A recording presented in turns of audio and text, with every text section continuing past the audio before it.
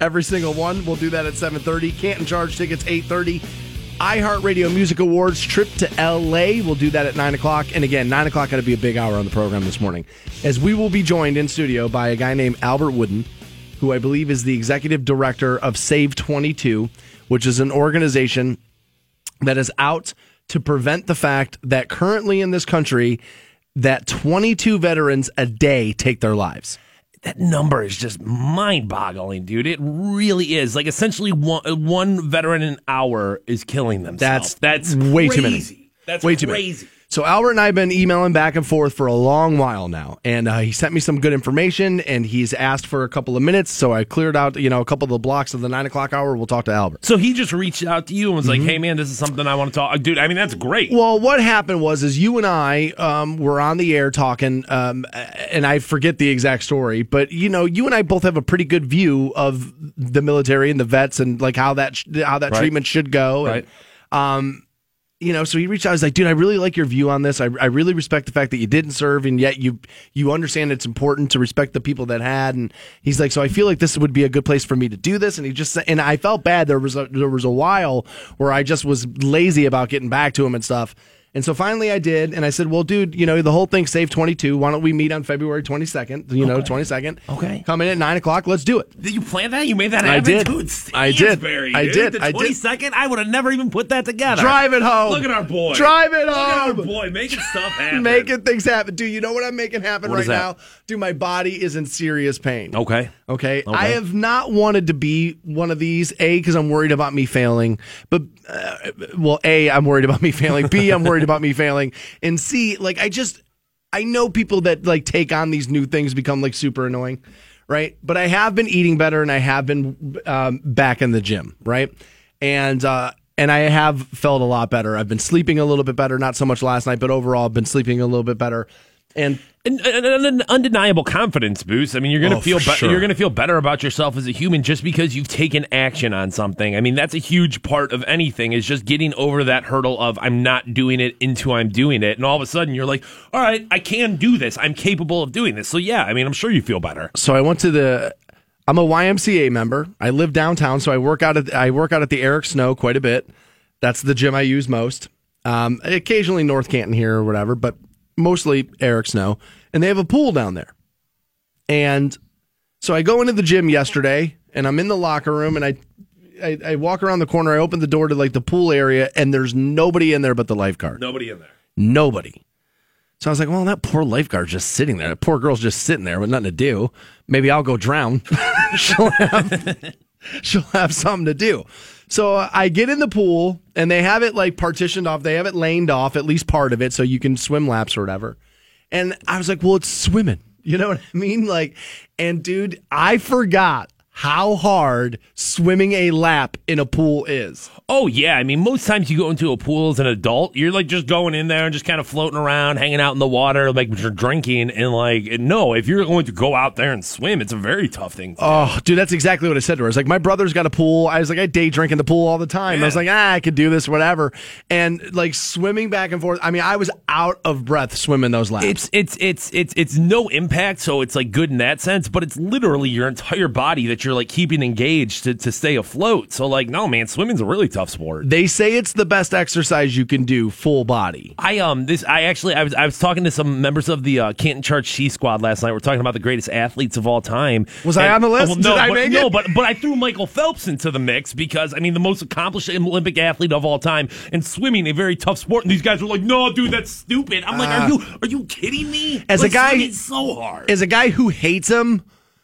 Dude, he separated himself from the pack like Tiger. Like, right, I mean, dude, you're so far ahead of everybody else. To not throw him into that conversation, at the very least, was crazy. But dude, swimming's really tough. Like I said, like we're all used to like just floating around in the shallow end, dude, just doing that thing where they kind of float into the upper body. But if you're out there pushing laps, yeah, man, I'm sure that was tough. No, dude, I mean, like sitting here right now, my stomach is killing me. So yesterday, you go to the pool, you go by yourself. Yeah. And just recently, Stansberry and I found ourselves in a swimming situation when we jumped into the lake for Project Rebuild. Yeah.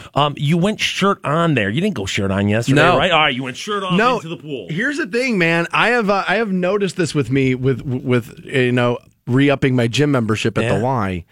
Dude, like I don't have a problem in the locker room the way I thought I would. Like, I don't have a problem, like, shirt off walking around in there. Are you turning into, like, a naked dude in there? Are you going to be one of those guys? I mean, here's the thing. Let me hear it. Dude, the dong out. I mean, dude, I've been to the gym probably, let me see, well, I can count, 11 times recently, right? I've seen 9 dongs. I mean, dude, it's a dong a day average almost. Dude, the dong to weight ratio is, I mean, it's high. It's high. Now, I understand that, like, you're going to get changed to go work out. I mean, a lot of people aren't necessarily going to walk into the gym with their clothes on. No. And I understand, like, hey, I'm at the locker, I'm changing, for a second I'm going to be naked. That's fine. I 100% get and understand that. No, dude's like stroll naked. Right, just walking around in the nude, just like, buff his, just naked. So last week, a guy was coming out of the shop. Well, first of all right, it's hard to explain because if you've never been in there, you don't know. But like the showers are individual. Right. It's not like one big shower room like it used to be back in the day. But there's a curtain that you pull. You know what I mean? Because they're up against the wall, and so like essentially you'd be staring at some dude's ass walking down. And you got to walk right past the showers to get to the pool or whatever. Which, by the way, the sauna is so good too. God, I love that thing. But this guy like didn't pull like the curtain shut. And so he's just sitting there showering, and he's just like rubbing his body down, and he's like older, so like it's just ass cheeks twerking without him trying. And it was just like, well, I was walking past it and I caught a glimpse of it, and I was just like, I can't. I don't know how to handle that. Terrible. This all sounds awful. You got to stop going to this, dude. Who cares about your health? Who cares about losing weight, dude? What are you talking about? Yesterday I was like, when I first walked into the pool, I was like, oh man, I wish I didn't have to have a lifeguard. I don't want, you know what I mean? This person really knows how to swim. Here's the other thing, dude. I forgot how to swim. Like, I obviously can get from one end to the other, but the form is terrible. And here's this woman, 15-year-old, who has to like pass state boards in swimming, looking at me going, dude, are you gonna die in there? I would say, just like anything else, you assume you're the worst at something. I do. And like, you're probably, I mean, like, that woman's probably seen, dudes in far worse shape than you try to go out there and do what you did. So like, I wouldn't worry too much about it. You're probably average. There was part of me when I first started, I was like, man, I wish she wasn't here. Then 3 laps in, I was like, thank God she's here. I'm just gonna be like a cement potato laying at the bottom of this water. But like, here's the thing, dude. I kind of bitched out. Like, I didn't do it long enough. I got out and I was like, man, this really hurts. And she said to me, she goes, when you wake up tomorrow, she goes, this will feel harder than any workout you've done in the last week. And sure enough, she was right. Like, my stomach, my abs, my arms are just killing me. But dude, you're right. It's a confidence boost. Like, I know I don't look that much better yet, but I feel so much better. We'll talk to Albert Woodin from Save 22. We'll do that at 9 o'clock. We'll get you hooked up with Slayer tickets at 7:30. And more Stansbury Show right around the corner. Hang on. The Stansbury Show, Canton's rock station. Rock 106.9. 106.9. Welcome back to the Stansbury Show on Rock 106.9. We'll send you to see Slayer at 7:30. Also, dude, baseball's thinking about making a pretty serious rule change to their game, 7:30. We'll get into that as well. I'm interested on that.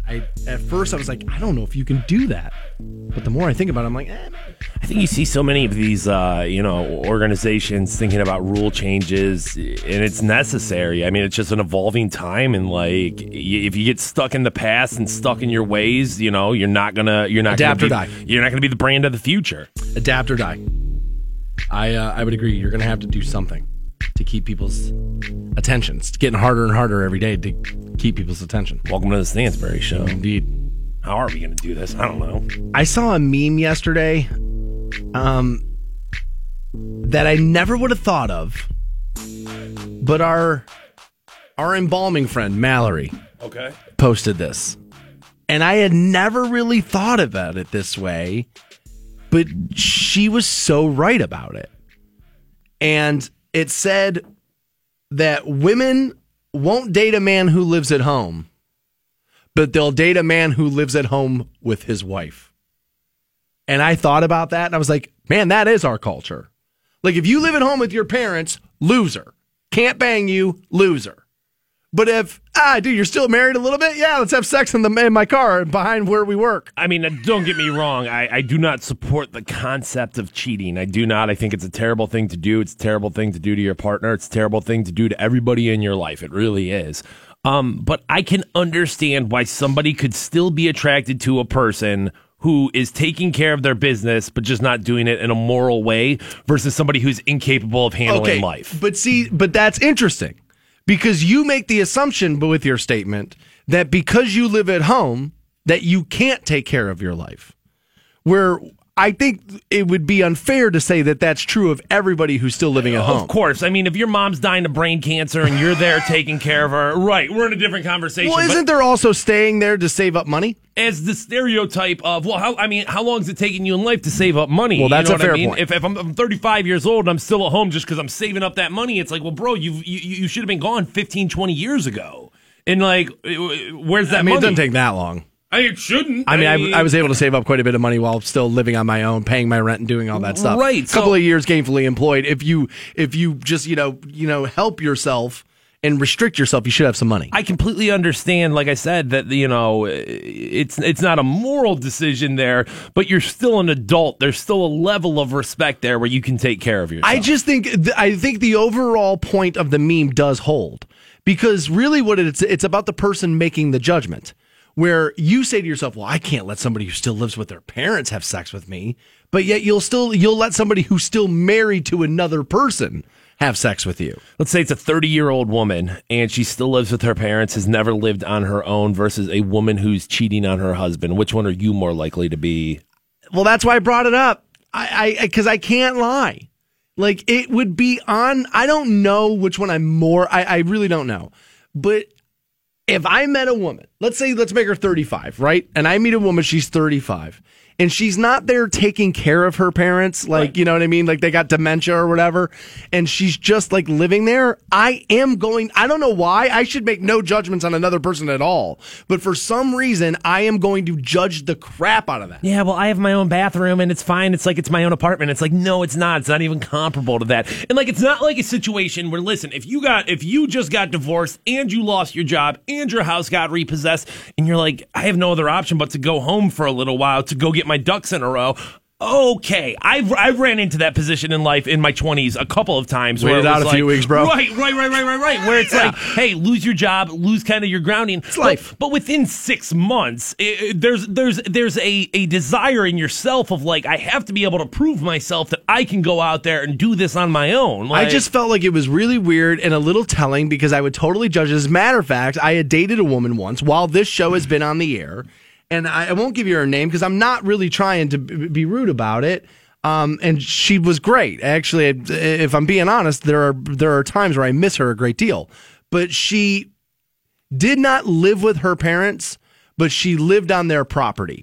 Meaning you pulled into their driveway, their parents' house was right there, and then you take the long driveway, you go all the way back to the end, and then they had built her a house, essentially. She had like her own house. And so it wasn't like she was in there.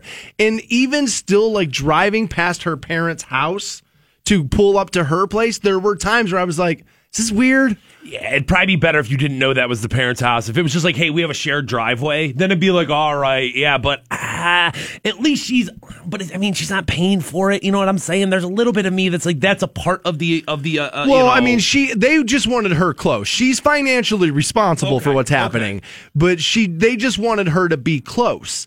And they are a very close-knit family, and actually a pretty good family. So, like, I don't want to knock it. I really don't. But, like, if I'm being honest, like, the first couple of times I went over there, I was like, dude, doesn't your dad now know at the kitchen table as he's drinking his coffee and my car's whipping past him through the window, like, that guy's on his way to go bang my daughter? Right. Like, how close are we? There was just part of it where I was like, I'm having a hard time focusing on this right now. Like, so when I saw that meme yesterday, I was like, that is interesting, because I think that's the way a lot of us look.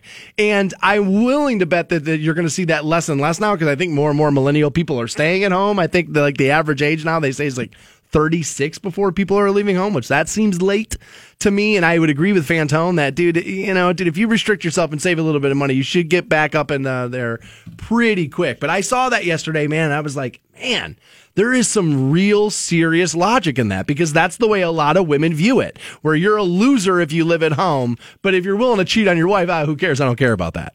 The morals of that, I mean, honestly, they are sliding. There is no doubt about that. More Stansberry Show right around the corner. You guys hang on. Good morning. The Stansberry Show. Or the god of your choosing. Best morning ever. Canton's Rock Station.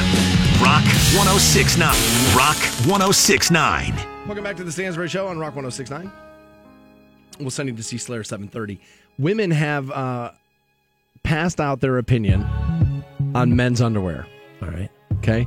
They say, take a look at your underwear that you're wearing right now, and if they are at all faded and or saggy, you got to get rid of them. Time to replace them. They say women will look at you, and how you take care of your possessions indicates how you take care of everything in your life. Yeah. Now, not that logic is wrong, but I don't really view my underwear as a possession of mine. Yeah, but it is. I mean, I own it, obviously, but I don't view it that way. I mean, it's, like any other piece of your clothing, if you're walking around like looking like you didn't put much effort into it. Now, obviously, like not everyone is seeing your underwear, so it's a deeper look into you there. But I buy into that. If you're walking around and your shoes are a mess, and it's like, well, like your life's probably a mess. You know what I mean? Yeah, there's a little bit of truth in that.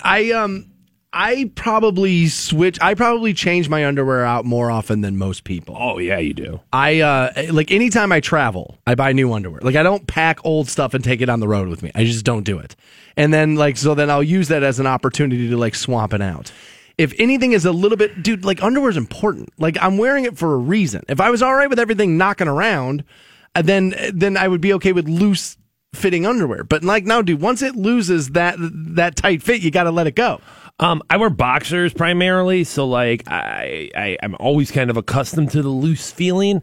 And I'm like the exact opposite of you on this. Where like, dude, I swear to God, I have underwear from like when I was in high school. Like, swear to God, dude, like underwear from like 15 years ago. That's crazy. I know, I know it is. And like my girlfriend gives me hell about it. Dude, that's all of the time. I mean, it's kind of gross. All of the time. And she's like, Matt, you can literally see through these. She's like, they're clear. They're like, it's all right, what's going on with you in this? Because it's not just your underwear. You're like this with t-shirts too. And honestly, I don't know why, but like I've always, and I can remember being a kid and feeling this way. I always felt really guilty about like spending money on clothing. Like I never wanted like premier stuff because I always felt like that was like, I don't need those shoes. I don't need $200 shoes. I don't need that. I felt like guilt associated with it. So I don't want to say this is a little bit of like me hoarding, but there's a little bit of me that's like, I don't know. And it's like, there's a part of me too that's like, well, dude, if you have literally like two dresser drawers filled with underwear, I have like 100 pairs, dude, a ton of them. What? And the reason a part of it is too is like, well, then you don't have to do laundry. I'm like, you can just keep not having to do laundry. Okay, now that I get. Now that part I do get, but 15 years for a pair of underwear? Yeah, dude, I swear to you, man. Like, I'm like, oh, dude, I'll pump this one up for the radio story. And just to let everyone know, the underwear I'm wearing right now are terrible. Like not like old, but like my girlfriend bought me these and they're so uncomfortable, but I haven't done laundry in like 2 weeks. So I'm like, well, I guess I gotta wear these crappy underwear. 15 years on a pair of underwear? I'm telling you, dude, like underwear from when I was in high school. Yes. Can't keep a job more than 5. It's got underwear for more than 15. 62% of women think boxer briefs are the best pick for a guy to wear for his underwear. They say, we don't want any surprises. Boxer briefs in a neutral color, like gray, navy, black, or white is the best. I stay away from white underwear. Yeah, it's not a terrible idea there. And stay away from white underwear. Now, I mean, we at the end of the day, we all have a responsibility to our beeholes to make sure they're clean and wiped. But like, yeah, white underwear doesn't seem like the best of ideas. Nah, I mean, it's just the way it is. I mean, it's not a great system. I keep the baby wipes in the bathroom and all that, but still, it's like, you just never know. And, dude, white underwear, I feel like it's not good. It's a dangerous system, dude. You're rolling the dice every time you do it. So, no, I can't disagree with that at all. And if nothing else, that is my biggest, like, celebration of moving away from the tighty whities of years past, of decades past, where it's like, at least now, you've got black underwear to kind of at least hide some of that. They say no woman in the study, not a single one, picked tighty whities. That they all said, you guys, you need to just be done with that. I wonder what age these women were, because I bet you there's women who have never seen their husband wear anything other than that. You know what I mean? You say that all the time to me, and I think that's crazy. Dude, I'm telling you right now, if you've been with your husband for 30 years, you guys are 60 plus years old, dude, he's been walking around in tighty whities his entire life. He's never going to change that. You think all of a sudden, just because it's 2018, you guys are going to start shaving your pubic hair and not wearing tighty whities? Of course not, dude. That's who you are. My dad was a tighty whitey dude. Of course he was. Of course constantly. He was. Like, yeah, I mean, and he died before, like, the revolution came in underwear. You know what I mean?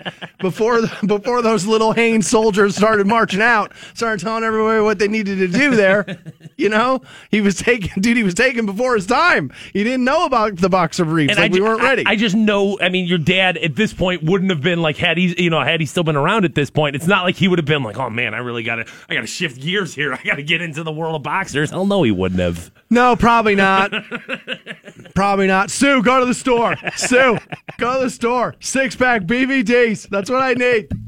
That probably would have been his system there, dude. Like, honestly, like, I can't even remember the last time I wore a pair of underwear like that. I don't know. I mean, I was a kid. It was prepubescent, I feel like. I would have to have been in, like, a sketch or something. You know what I mean? Because they just feel like pedophile panties is what tidy whities feel like. I don't know if it's all sex crimes against children, but it's definitely sex crimes against somebody. Is that right? I believe so. Is that? Oh my God, dudes just ripping their underwear off, throwing them out on 77 right now. Jeez, you're not allowed to keep your cash in a wallet anymore. Not allowed to wear the kind of underwear you want anymore. This show's ruining your life. The hell are you guys listening for? We're just ruining your whole damn life. More Stansbury Show right around the corner. You guys hang on. The Stansbury Show. I have got to get in on this. Rock 106.9. 106.9. Welcome back to the Stansbury Show on Rock 106.9. We'll send you to see Slayer, 7:30. They're playing June 7th. Blossom, bringing Anthrax, Lamb of God, Behemoth, Testament, all part of that show as well. Yeah, it's huge. It is, dude. It is. That's a pretty big one there, yeah. So we'll pass those out around 7:30. Also, baseball thinking about making some pretty serious moves to their game. So we'll do that right before passing out those Slayer tickets. We do have a little bit of an update on the tragedy that happened at Jackson Middle School the other day. We have some audio, including inside this audio will be the 911 call. But there's also an update on some of the other details, so we figured we would run that down for you. Well, Mark, and as you mentioned off the top, we do know that young man has indeed passed away. School was back in session at all Massillon schools today, but certainly it was anything but normal in those school buildings. The officials wanted to get things back to their normal routine just as fast as possible. For that reason, we stayed away so as not to interfere in that healing process and getting things back to normal. However, on the police front, there are several updates. This is Chris Adolph, Assistant Principal at Jackson Middle School. I have a student who shot himself in the restroom. He has a strong pulse, but I need an ambulance. He was shot? He shot himself, yes. That is how it began. Emergency crews rushed to the school. Students were put in a lockdown. Word spread quickly, and parents rushed to the school, waiting agonizing hours to see their child and take them home. In the aftermath of the shooting, Sheriff George Meyer said, "We have a zero tolerance for this kind of behavior." Today, he made good on that pledge. A 16-year-old female student at McKinley High School who made threats against Glen Oak High School as well as her own school was arrested. The threat is unrelated to the two previous arrests for making threats. No one was home at the wounded boy's home, but while we were there, a woman arrived with flowers and a stuffed animal. Since the investigation has made no conclusion, and lacking any proof so far that the boy intended to harm anyone but himself, her feelings were with his mother. I just want them to know that, my prayers are with them and their son, because that's not fair that he's just a kid. We were at the home before the news, of course, of the young man's death came out. We just learned of that just a little while ago. We were there this morning. The girl who was arrested today is going to face some fairly serious charges.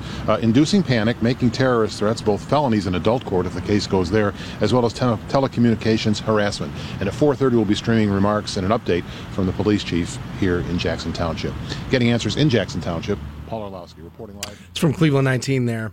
You hear a little bit of the 911 call, and they're giving little details. I'm reading now again from the CantonRep.com that apparently he had smuggled the .22 caliber rifle underneath some clothing, and then had the distraction devices that were in a backpack. It's sometimes believed to be a bomb, but they have kind of like worked through that since and have said no on that. For the last I heard, bottle rockets is what I've heard. Okay, I don't know if that's 100% verified, but that's what I heard. And I guess I could see how that at one point could be considered like, hey, this may be an explosive device versus a distraction device that we kind of got a little bit in the gray area with yesterday. I could see how that could get confused very easily. Yeah. Sure, absolutely. You're a cop, a first responder going through that school, and you find bottle rockets. I see that. And I mean, technically, I would imagine a bottle rocket is technically an explosion device, right? I mean, I guess on some level, on some line of that spectrum, I would imagine it would be. And of course, if you were looking to distract people, it wouldn't be the worst thing to use. You light it, set it on the floor, it's going to take off. The explosion goes down over there. Everybody thinks the issue's over there. Now you head the other way. Right. I mean, it would definitely help you do what you were thinking about doing. I definitely, one of the things that hit me most in that audio that we just listened to was that assistant principal, and I can't remember what her name was. And I guess in that moment, you don't necessarily know, was this somebody trying to shoot the school up? Was this somebody trying to kill themselves? What the situation was? But the fact that she was so calm, she took that pulse, she was able to call 911 like that. Hats off to that woman, man. I cannot express enough how much I respect what she did there, and was able to be a professional and able to, handle what she had to do there. Yeah, I wonder what I would sound like on a 911 call. Like if somebody, if that was to happen here. Now we're talking adults and I'm an adult, like you know what I mean? You start factoring in these are kids that you look after and care for.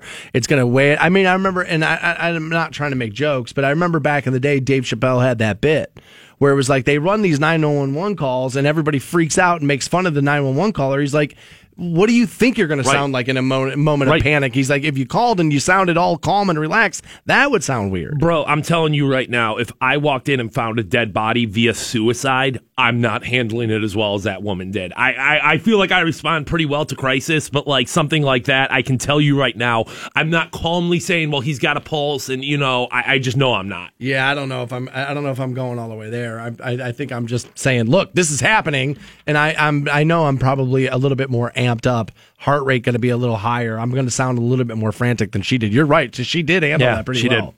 She handled that pretty well. Now, we saw some, I don't want to call it copycat type stuff happen, but like multiple schools in the area. I guess Alliance now had one of these where 5 kids now have been like arrested because they were making threats, they were using apps, and they were saying, hey, look, we were just kind of joking around. It's like, dude, there is no joking around about this. Is like yelling hijack in an airport. Right. You just can't screw around.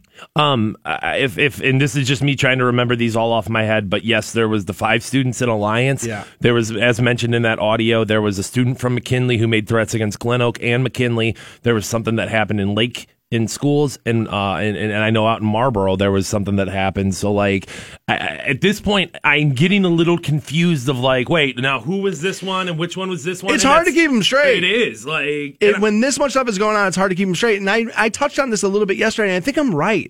Like there's something about the way we cover this stuff and the attention that we give these kids who do this, to where I don't think you can deny the fact that it spurs like copycat incidents. Yesterday, obviously with the, I don't know if I want to call him the student or the perpetrator or what, but the both work. But the 13-year-old passed away yesterday. They did release his name. I don't know exactly where you stand on this. Maybe this is something we should have talked about before we went on the radio, but that's an ethical thing there, and I don't know. Wow, that's a tough call. I understand your dilemma, and we've talked about this plenty of times. Whenever something crappy happens, especially local, it's like we're not trying to exploit things. We're not trying to say, hey, go visit our website so that we can get our web bonus. No, I hate it. But, I mean, getting the information out there, there's value to that. And, like, just because it's something that we benefit from in the sense of, like, yes, we get ratings, we get bonuses, we get web stuff like that, but that doesn't mean that we should not do it. Information breeds confidence, silence breeds fear. There's no doubt about that. However, us giving you his name today doesn't help you any. No, it doesn't. It certainly doesn't. It's not information that's necessary to you in any way. It doesn't help you stay any more safe. It doesn't help protect your kids anymore. There's a little bit, and dude, like in that audio we hear Cleveland 19, yeah, we stayed away, and it's like, look, I mean, I get what you're doing, but I mean, isn't that what else you want him to do? Like, I thought that was all right. I felt like the standing up in front of the schools the day after was like really tasteless. I just think there's something about, we just want to drive home the visual of this so nobody will shut it off. But they didn't. No, I know. I'm just saying. I just think, but look, they're telling you that. They're making that disclaimer because they want you to pat them on the back for being one of the good ones. That is why he said it. I don't know if he was instructed to say it. Maybe he was. So maybe why do we say it? What do you mean? You and I were just talking about how it's like, well, sometimes we don't want to exploit situations like that. I mean, I just feel like... Well, I haven't given out his name. Neither did they. So, like, I just feel like they're doing what's right, and I think, you know... There was a little bit in that comment where he was like, look, we're the best news station out there. There's no doubt that's what he was saying. How did you feel about the woman who was at the house of the shooter and was there to see their family? Did that ring wrong to you? I mean... She's going to be newsworthy just because, dude, that's what people want. People want, like, the eyewitness account, people that knew them. Maybe she babysat him once. What was he thinking? Like, that's who we are. And I can't blame a news director for that. It's us. Like, I said this the other day. We can blame the news all we want for the coverage. If you stopped watching the kind of coverage they gave you, they'd stop running it. We are, at the end of the day, we're the consumers. And so if we stop consuming what they're giving us, they'll start changing what they're giving us. But I don't know. It's like I said, when people ask me after this happened, are you going to have somebody on the air? And I was like, I'm not hunting people down who were attached to this and parading them out there for my ratings benefit. If somebody wants to, and they're like, hey, there's misinformation, we would want this cleared up, and they're close to it, I would, of course, talk to you. But I don't want to be like a lawyer with a card in my pocket chasing down ambulances. It just feels scummy. And there are people that do this and are in this industry that don't care about that. But I've slept fine every night this week, and I think it's because I'm okay with who I am as a person. And I don't necessarily want to sacrifice who I am as a person for a local story like that and to do that. I want to give you the information that's pertinent to you, but like his identity helps you not at all today. Not at all. And it's online. You can get it at cantonrep.com. I didn't make a decision not to give it to you, but now as Fantone's asking me about it, yeah, it's a little weird. I mean, we are talking about, here's the other thing.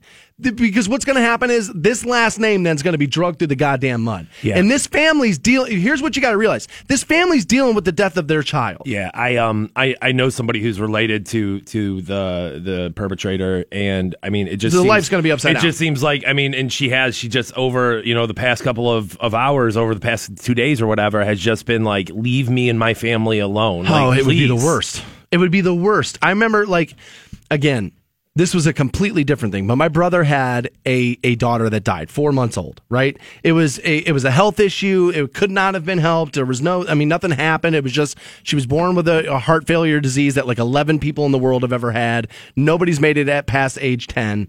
But when she lost her life and that started to hit, like, and the amount of people that just showed up at my house knocking on the door or called all day. And it just like, at some point you're just like, I get it, but leave me alone to deal with this. And so, yeah, I'm feeling for them today. I really am. Because at the end of the day, like, we can think whatever we think about disturbed students or thugs or whatever you want to call or whatever words you have to hear on the news so you think everything's okay.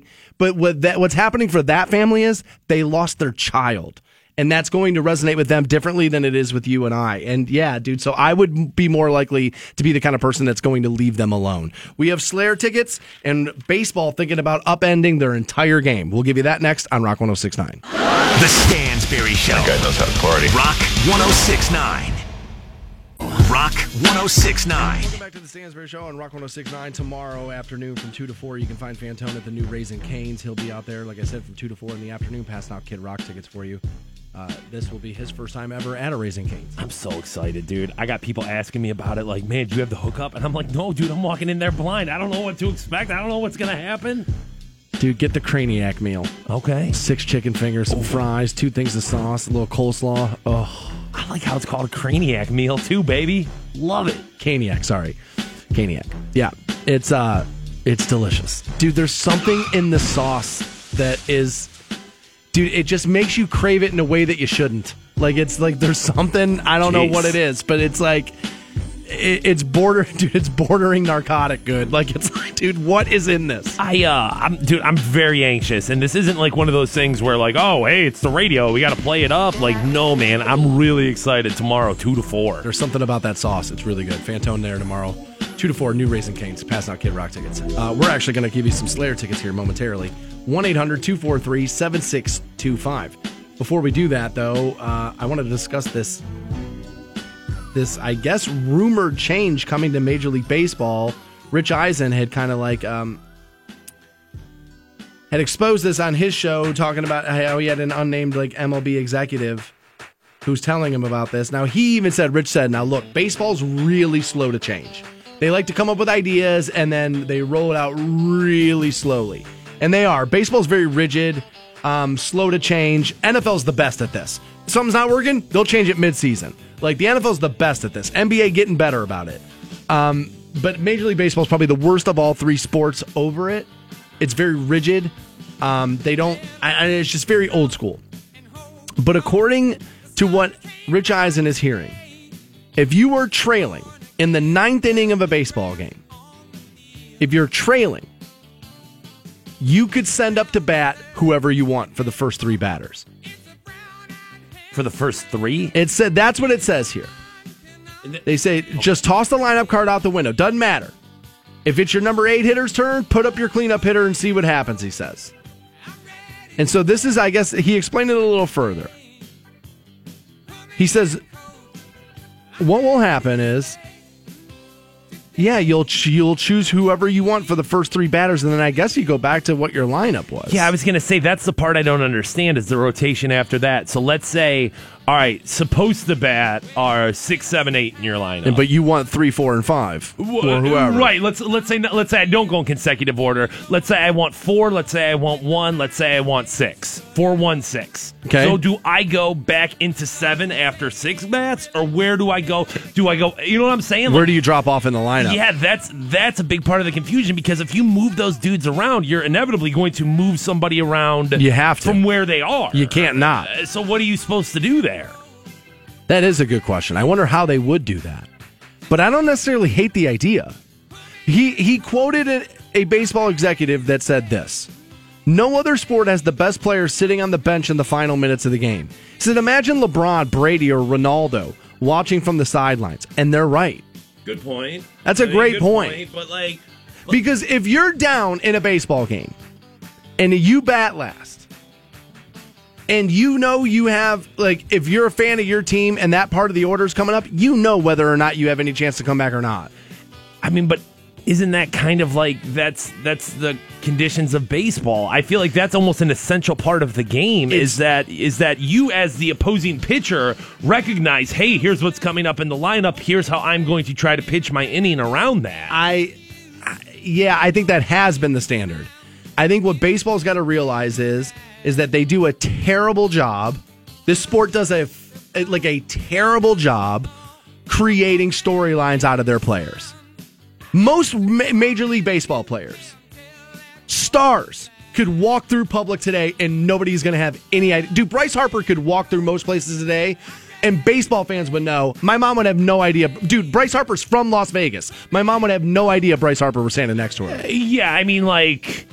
as far as like a national perspective goes, yes, Bryce Harper could walk through Belden Village Mall relatively unknown. Yeah, Francisco Lindor because that's your home team. But like if we're talking Lindor to Oakland, right, okay. And that guy could walk up and down the street and nobody's gonna bat an eye. It just, dude, it's that sport where it's like it's not about that. They do a bad job of creating storyline, which is kind of funny, just because like. I mean, the guys don't wear masks. You know what I'm saying? Like, they don't wear pads. You can see them. You should be able to recognize them. Yeah, because that's always been the argument with football, is that so many of the guys are underneath the helmet that it's hard to make stars out of them, although the feats are so fun to watch. Although, dude, a great catch at the wall is every bit as entertaining as a great catch over the middle on a football field. It just doesn't happen as often. No, dude, no denying it. Baseball is a great sport, even though it's the least of my favorites of the big three sports. Sure. I mean, dude, it's by a mile. It's a ton of fun to watch. So, like, especially when your team's good. I mean, I've watched more baseball in the past 3 years than I have in the past 15. So, like, there's definitely something to it, but it does need to address the fact that, like, it's a snooze fest. It's boring. Like it is. They need more action.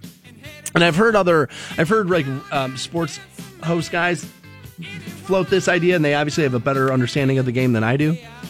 There's something about the shift change of the infield guys, and they feel like if you got rid of that or went back to the old way, more balls get through the infield and then less outs, and now you got more scoring. And I agree. I think you got to give America scoring.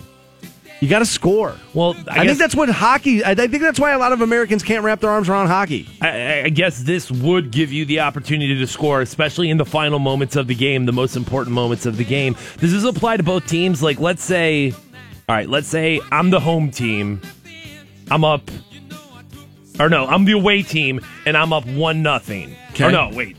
How am I want this to be so that both teams have to bat in the ninth, because like if I'm down and I get the if you're up in the final and we're in the bottom of the ninth inning, and if you're up and your pitcher's on the mound, if the game does not end up either being tied, then the game's over. You win. So what you're saying is, let's say the game is right now it's 4-3. Okay. All right. The team comes up at the bottom of the ninth. They're not allowed to pick anybody they want to hit. All right. And they tie the game at 4-4. Then no matter what in a tie you would. Yeah, you go right back. But you're asking whether or not that team then would be allowed to put whoever they want up to bat. Does it apply at the top of the ninth and the bottom of the ninth there? I would have to imagine it would have to. Yeah, I think. It would have to. It might even have to extend into the 10th. What happens in overtime? I mean, what happens in extra innings? Into the 10th, because you can tie, get the third out. Now you're going to tie a game. Now the other team's got to come up to bat. Yeah, what's good for the goose, right? You're going to have to do it that way. I can't tell if I support this or not. Like I like the idea of like, yeah, dude, get your guys out there and give it a shot to win. But the argument of LeBron James isn't going to be on the sidelines with 40 seconds to go in the fourth quarter is like the best argument. Yeah, but sometimes Tom Brady can't be out there because the defense is out there. You know what I'm saying? Sometimes the ball's not in your hands. True. But aren't you always sitting at home on the couch watching the TV wishing he was? Like, aren't you always sitting there going, God damn it, give Brady the ball because something's great is going to happen? I just think, dude, the game went from being the most popular sport in America for decades, and now most people could care less about it. They could not care any less about it. They got to do something. They do. They got an attention span problem. I don't think it's the length of games. Football games are long. Basketball games are long. Things are long. It's the lack of action. It's just kind of like, dude, and again, like baseball purists, you guys want a pitcher's duel. The guy drinking beer in the standing only section at Progressive Field doesn't. And his 8-year-old kid doesn't. They want home runs. Especially when you look at it from the perspective of like, Indians have been hot recently, therefore we kind of feel that baseball vibe. If we were a 500 team, never with a shot at the World Series, we would have a very different perspective on what kind of baseball game we wanted. If they weren't good and you weren't hearing about Chief Wahoo, Ohio would be back to being like, baseball, who cares about that? Right. That's exactly what would be happening. We have Slayer tickets. We'll send caller number 20 right now, 1-800-243-7625 on those, and video games are back into the crosshairs. I'll explain next on Rock 106.9. The Stansberry Show. We may not be a global epidemic yet. On iHeartRadio. This is a dream come true. Canton's Rock Station. Rock 106.9. 1069. Welcome back to the Stansbury Show on Rock 1069. Again, another reminder, tomorrow afternoon from 2 to 4, Fantone will be out at the new Raising Cane's. He'll be getting you hooked up with some Kid Rock tickets. I can't wait for that Texas toast. You've made me excited about that. The piece of bread that comes in that box, bro, it's like cake. It's like, that's how good it is. Yeah, and dip a little bit in the sauce, right? I'm sure you got to do a little bit of that. That's a pro move, right? Okay. The chicken, all right, here's what you do. Stansbury's going to tell you. Here's what you do. All right. You open the box. Yeah. All right. Now everybody thinks, oh, well, it's the dipping sauce. I must put my chicken fingers in there. Rookie move. You can put ketchup on your fries anywhere. You save that sauce, Rook, and you get the fries in there. And then, if you leave just enough, you start peeling pieces of the bread apart. And you finish it off with that. Oh, it's so good. I mean, I think I'm going to have to ask him for can I get a half a gallon of that stuff? What do you guys serve that in? I got a bucket? What? Dude, they were too busy because I was there on opening day. Right. Dude, if they'll sell you a gallon of it. Then make it happen? I'd be into it. I would maybe pick that up. Me and Stansbury before the show just sitting there, spoons full of cane sauce, sucking it down. Jeez. Those guys on edibles? Nah, cane sauce, dude. Cane sauce. That's what happened. Coming up at 9 o'clock, we'll talk to Albert Woodin, the executive director of Save 22, if you're unaware. It is an organization looking to bring awareness, and I would imagine the end of the fact that veterans in this country commit suicide 22 a day. That seems like a lot. It's crazy. It seems like a lot for people, let alone a certain section of people. Albert is...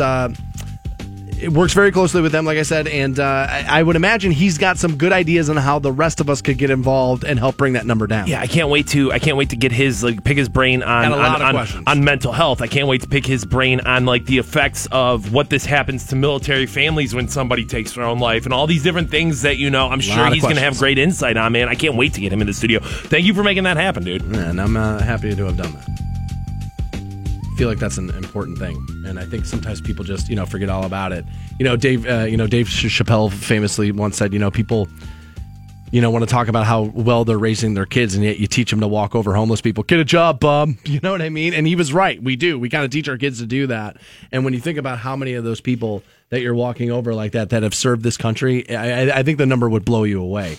And so I'm actually very interested to talk to Albert, see if we can find a way to find an end on that.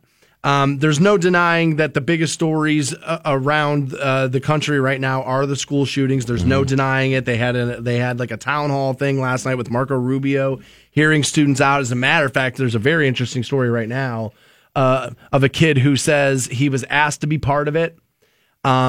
He's an ROTC member. He had shielded students and said that he wanted to talk about veterans being, hired and put in the school and this and that.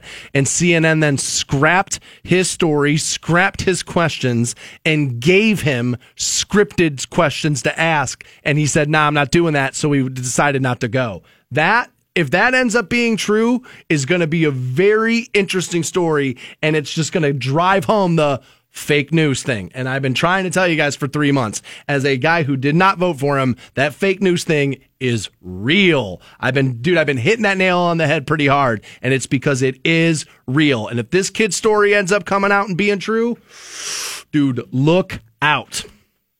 Look out. But one of the things that's in the crosshairs now over school shootings is video games, right? Because what happens when tragedy happens is our brains go, I can't fathom this, but I want answers, and so you look for simple solutions, right? We all do this, and there's nothing wrong with it. It's just how the brain works. The brain's looking to ease itself over tragedy, and so you go, oh, well, it must be this, and then now you can feel a little bit better, right? And so video games have been blamed since Columbine.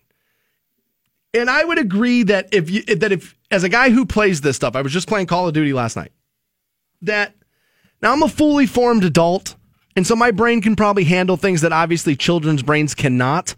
And that if I had a small child, I'd be hesitant to let them play the amount of Call of Duty that maybe I would play. However, there's a researcher from Villanova University, Patrick Markey, who says all we can say for sure is that there does not appear to be a link at this time between violent video games and school shootings. He said, as a matter of fact, if there is a link, it goes in the opposite direction. He said school shooters are actually less likely to be interested in violent video games than their peers.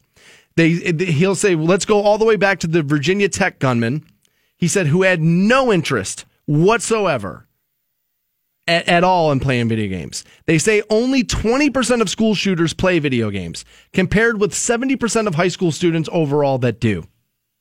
Like, I was shocked to find out that number was so low, because I think most high school kids that age are playing some type of game. Yeah, that makes me not buy that.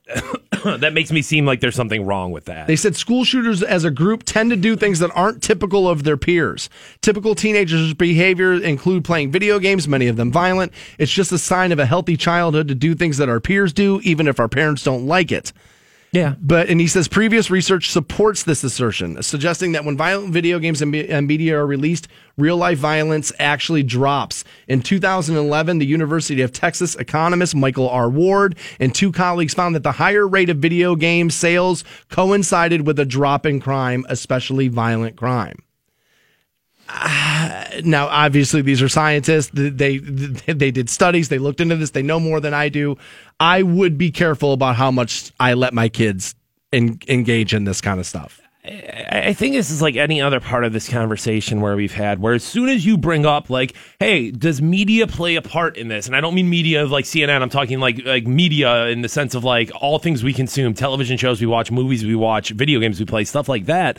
Like, if you bring that up, somebody's automatically going to be like, well, I played violent video games. I didn't murder anybody, so therefore your point's invalid. And it's like, guys, I'm not saying that like, hey, this is the one exclusive thing that's causing violence in our society. But I think that it's fair to make an assumption, or at least look into it deeper, of like, I have a hard time. It's a component. That's the word I've been using all week with this, is that no one thing is definitely to blame, but I would not deny the fact that video games are a component in it. Do you say video games exclusively, or do violent movies count in that? Does the amount of like blood on television count into that? Yes. Do you feel like it's just...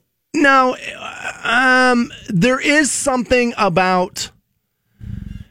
If somebody came to me and said, from the scientific community, if somebody came to me and said, look, there is something about the fact that you can shoot somebody, or that you can be shot, and in 3 seconds your character respawns and you're right back in the same part of the battlefield you were, can that desensitize you? Yes. Much like I've been saying, and people want to call me crazy, but I've been saying that the availability of online pornography is what is leading us into this Me Too movement. That you can't argue with me that the fact that you've been able to log onto a computer for the last 25 years, get all the sex you want, isn't turning around and making dudes just be grabby in the workplace. There is obviously a correlation in that.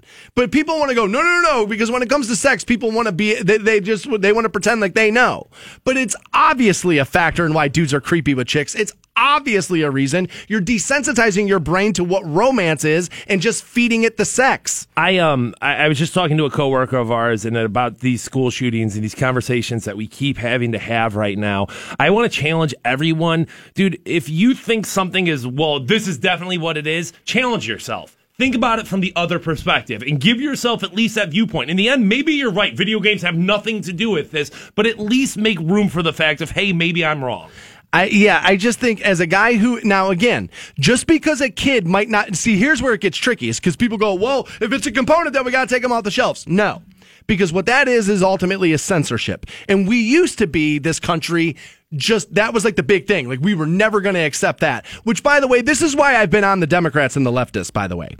This is why I've been on my party recently, because we used to be the ones shoving into the face of the conservatives about, we'll say what we want. You're not going to silence us. We used to be the don't be PC people. And now Portland liberals have taken over the goddamn country, and we've become the soft little bitches in the world. And that's why I'm on us right now. We used to be the ones pushing the envelope, the entertainers, the comedians, the Carlins of the world. That used to be us. And now we're turning into the Bible Belt weirdos who can't accept different thought than what we think. That's why I'm on my group right now. That's why I'm all over them, because the parties have swapped. And if social media can do anything, I've been thinking about this nonstop, at least recently. If social media can do anything with these young people speaking up and talking about how they're not going to take it anymore, you know what it could do?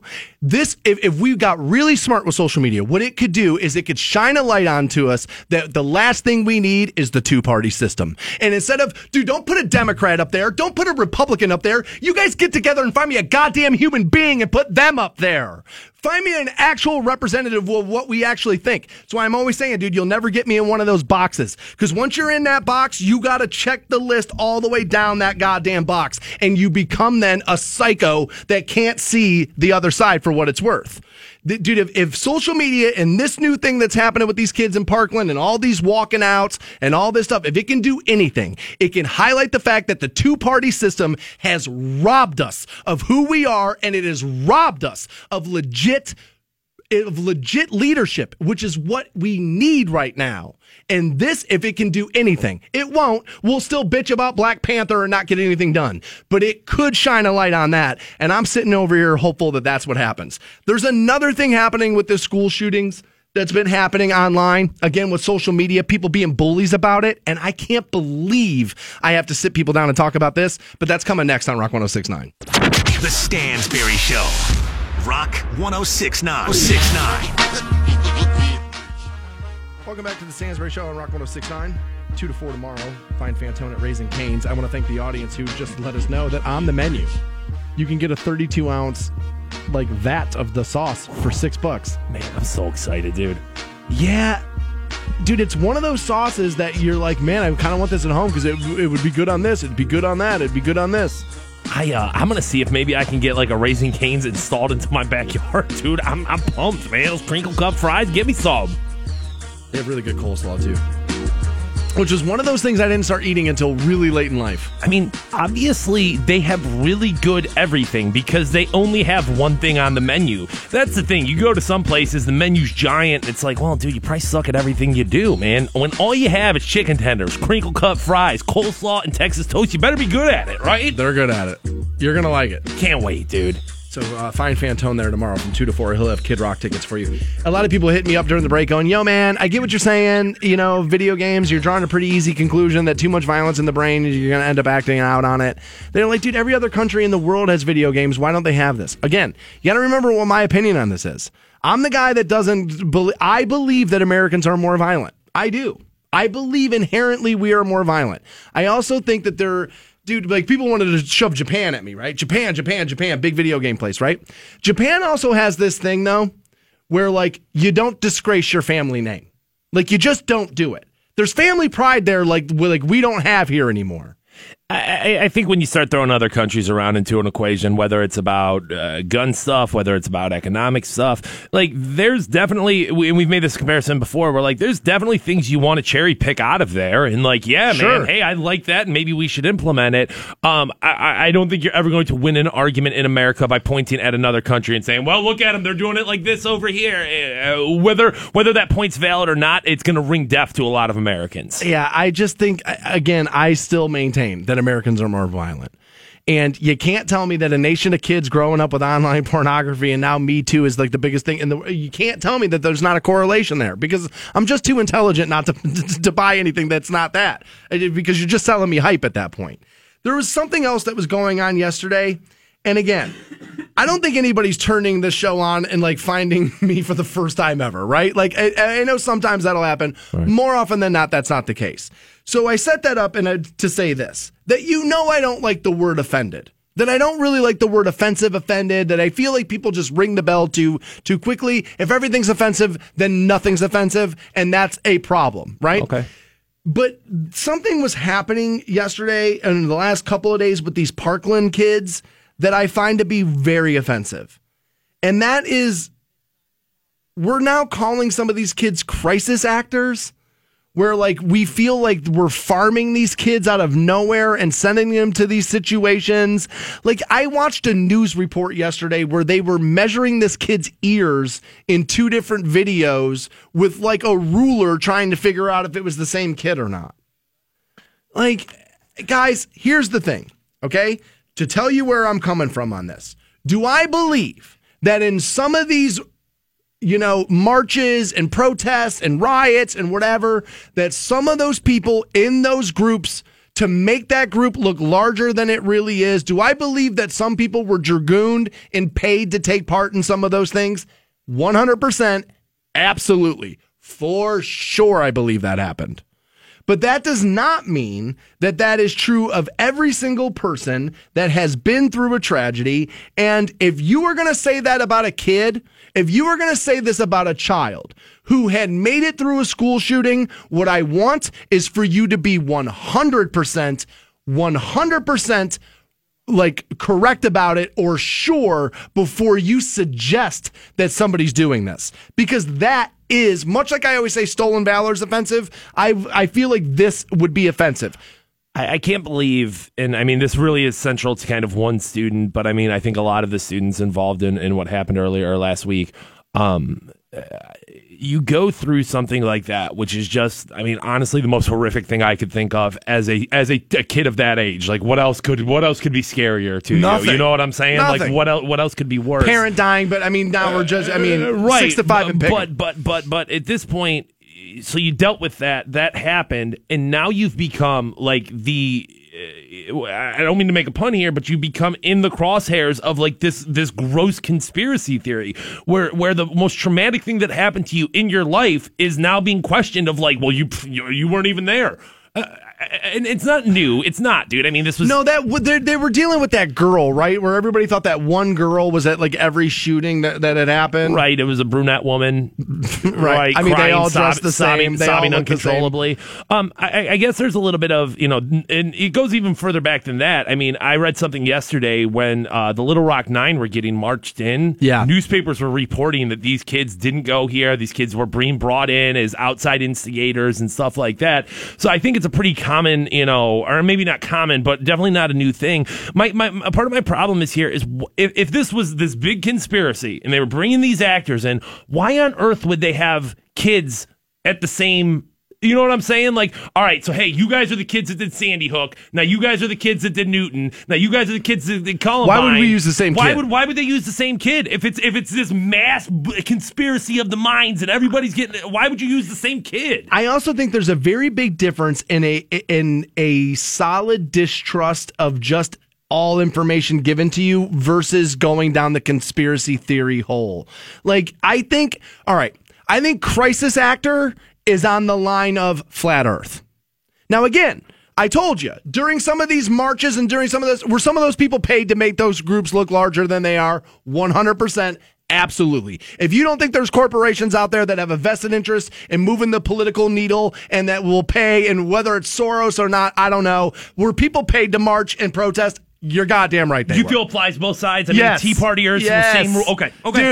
Dude, I would imagine as far as all the way back to Occupy Wall Street, that whole thing. Absolutely. Okay. There are just some people that just want to be a part of something, whether they agree with it or not. They just want to be part of the movement. Yeah. They just want to be part of the scene, right? But if you are going to accuse a child that just went through one of the most, I don't know, horrific things they're ever going to go through, probably more horrific than anything you will face in your life, that I think you got to gut check yourself on the conspiracy theorists. It's fun to believe conspiracy theories. I understand that. There's a ton of them. Flat Earth, all this other stuff, right? The moon landings, all of them, right? JFK, Magic Bullet, all this stuff. It's fun to kind of like go down the rabbit hole and buy in this.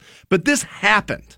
And unless you know for sure, and I mean for sure, that this kid did this, you need to keep that off of Facebook because really, what are you getting out of it, first of all? And I would examine, if I were you, where that's coming from. Why do I gotta think, what is going on with me that I don't trust this kid?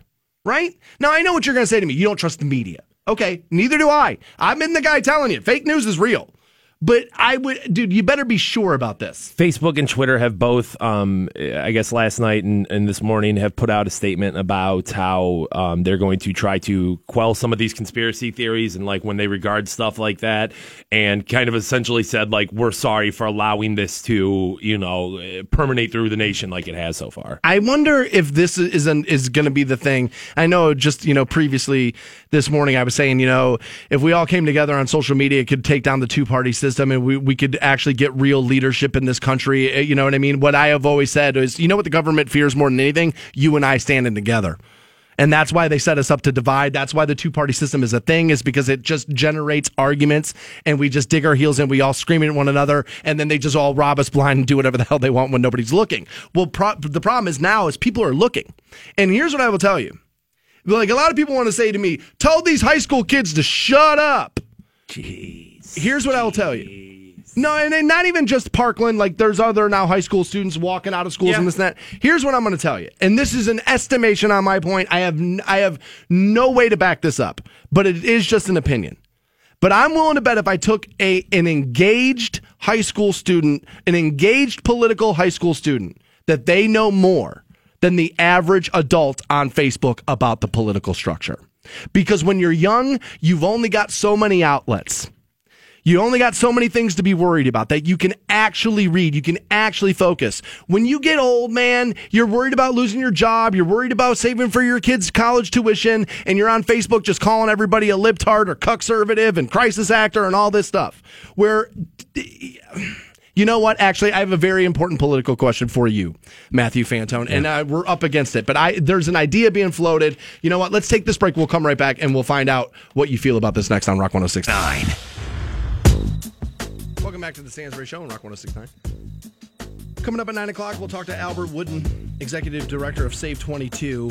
22 veterans a day take their lives. That number's way too high. Albert's going to come in here and talk to us about his organization, what we can all do to band together, kind of help bring that number down.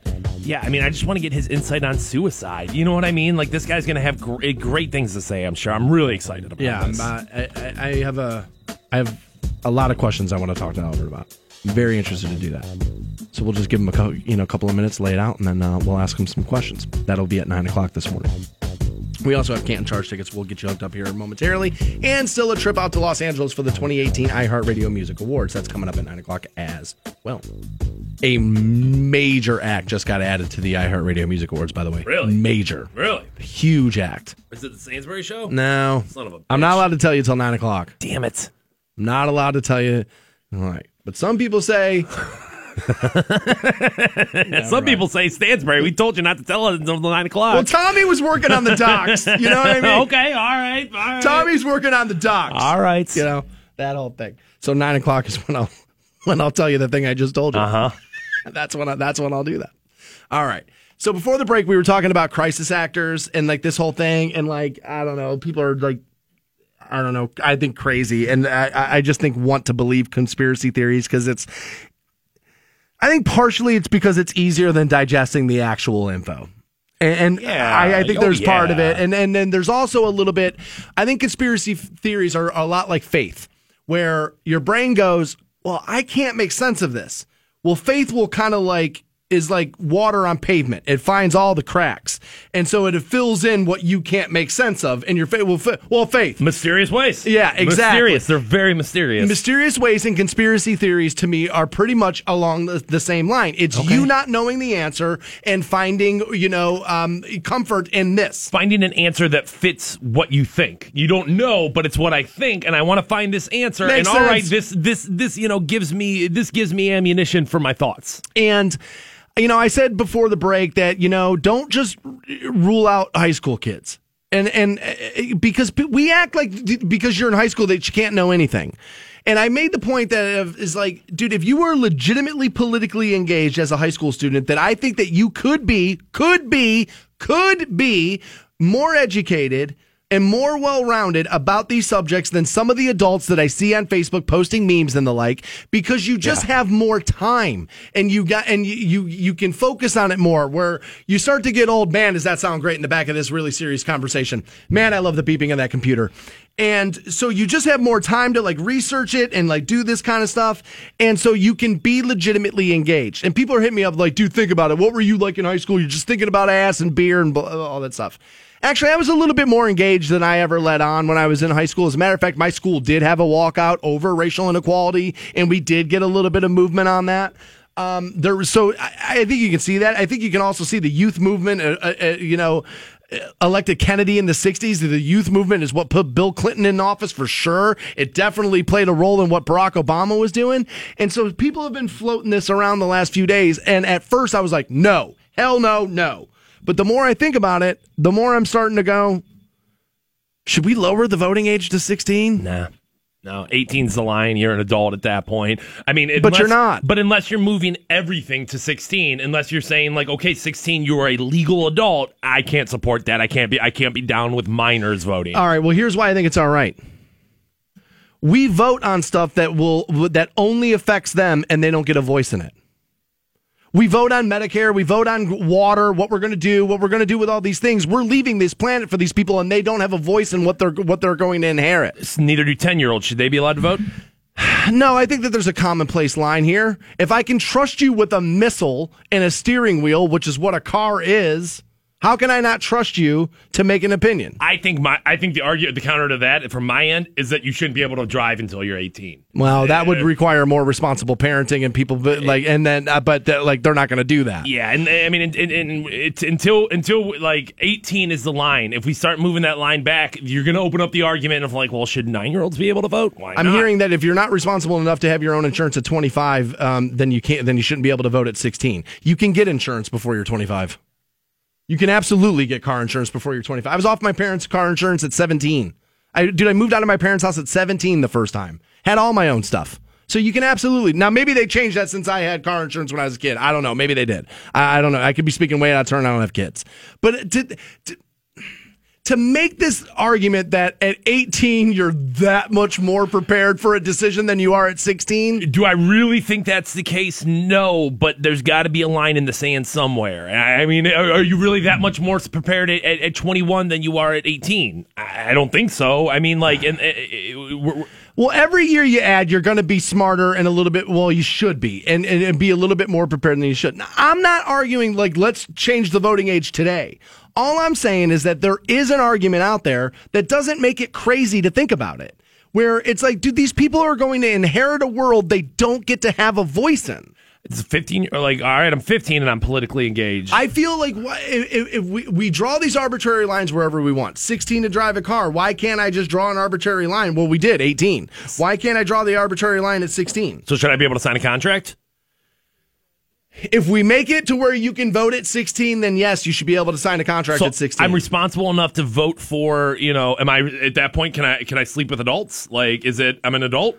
Well, 16's the age of consent. Right. Now, you and I both always say that's a loophole. Right. And if you're using that as a loophole, if you're 40, you want to sleep with a 16-year-old, that there's something going on there. If I'm responsible enough to vote, how am I not responsible enough to drink? How am I not responsible enough to rent a car? Dude, that argument's already here, Matt. We have if I'm responsible to die in war, how am I not responsible enough to drink? I agree with 100% with that. And I've always said the simple answer to that is if you have a military ID, you should be able to buy alcohol. Like that one to me is very, very simple.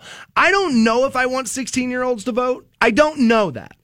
But when you think about the fact that we make all these decisions that are going to bankrupt their world, we are burning through their resources, and then we're leaving it here for them, and you can, we don't handle the voting all that, 25-year-olds don't handle the right to vote all that responsibly.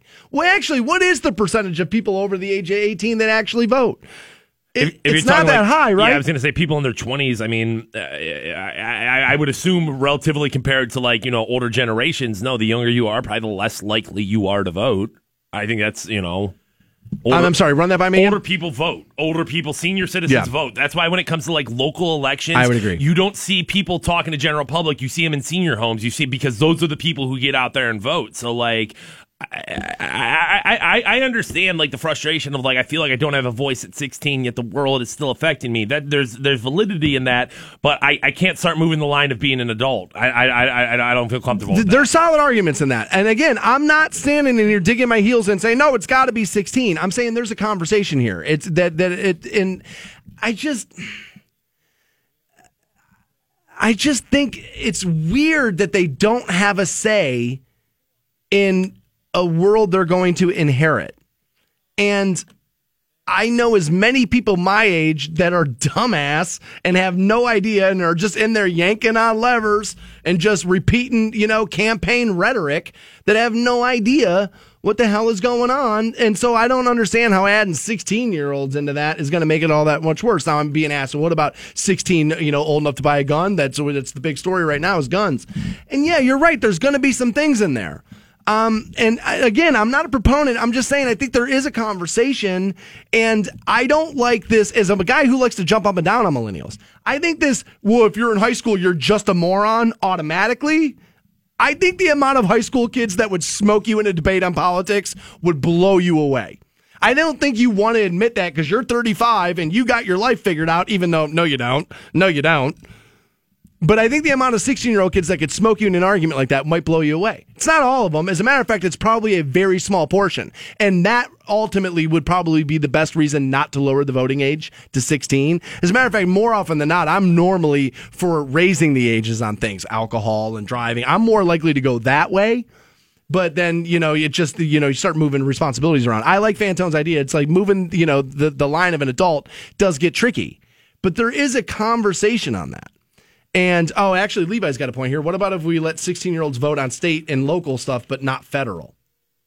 What difference does that make? I think, ultimately, we do know state and local government affects your life more than federal does. But, yeah, if you're going to let them vote, let them vote. Yeah, it's like, dude, that'd be like at 18 you can buy beer, but you can't buy vodka. What do we vote on federally? President, that's it. Yeah. Is it so you don't get a say in who the president is? Yeah, you're going to get a say in everything else but the president. That almost seems that seems backwards.